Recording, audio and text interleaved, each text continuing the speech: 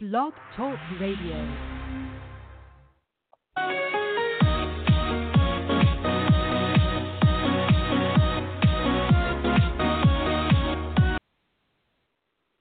Hello again, everybody. Welcome to another Rough Riders Radio podcast. I'm the host, the Rough Rider. Today we have our 387th Rough Riders Radio podcast. The podcast title today is For Trump and Trumperzzz, it is the lowest white man is over the highest black man. Let's begin. This is from an article written in the op-ed in the New York Times yesterday by Charles Blow. Here he goes. Yes, he has, and this is about Trump. Yes, he has an intrinsic hostility to people who are not white, particularly when they challenge him. But as a matter of policy, the whole idea of building a wall for which Mexico would pay was just a cheap campaign stunt to once again please the people in front of him. Trump is not committed to that wall on principle. He is committed only to looking good as a result of whatever comes of it. Mexico is never going to pay for it, and he knows it.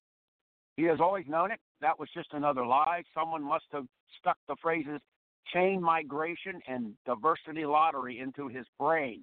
Easy buzzwords, you see, and he can now rail against those ideas for applause lines. But he is completely malleable on actual immigration policy. He doesn't have the stamina for that much reading. Learning about immigration would require reading more words than would fit on a television news chyron. That is because Trump is man as message, man as messiah. Trump's support isn't philosophical, but theological. Trumpism is a religion founded on a patriarchy and white supremacy. It is the belief that even the least qualified man is a better choice than the most qualified woman, and a belief that the most vile, anti-intellectual, scandal-plagued simpleton of a white man is sufficient to follow in the presidential footsteps of the best educated, most eloquent, most affable black man. As President Lyndon B. Johnson said in the 1960s to a young Bill Moyers, quote, if you can convince the lowest white man he's better than the best colored man, he won't notice you're picking his pocket. Hell, give him somebody to look down on, and he'll empty his pockets for you. Trump's supporters are saying to us, screaming to us, that although he may be the, quote, lowest white man, unquote, he is still better than Barack Obama, the, quote, best colored man, unquote. In a way, Donald Trump represents white people's right to be wrong and still be right. He is the embodiment of the unassailability of white power and white privilege. To abandon him is to give up on the pact that America has made with its white citizens from the beginning. The government will help to underwrite white safety and success, even at the expense of other people in this country, whether they be Native Americans, African Americans, or new immigrants.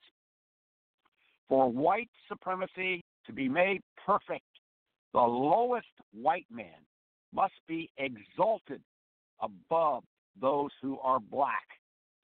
No matter how much of an embarrassment and a failure Trump proves to be, his exploits must be judged a success. He must be deemed a correction to Barack Obama and a superior choice to Hillary Clinton. White supremacy demands it. Patriarchy demands it. Trump's supporters demand it.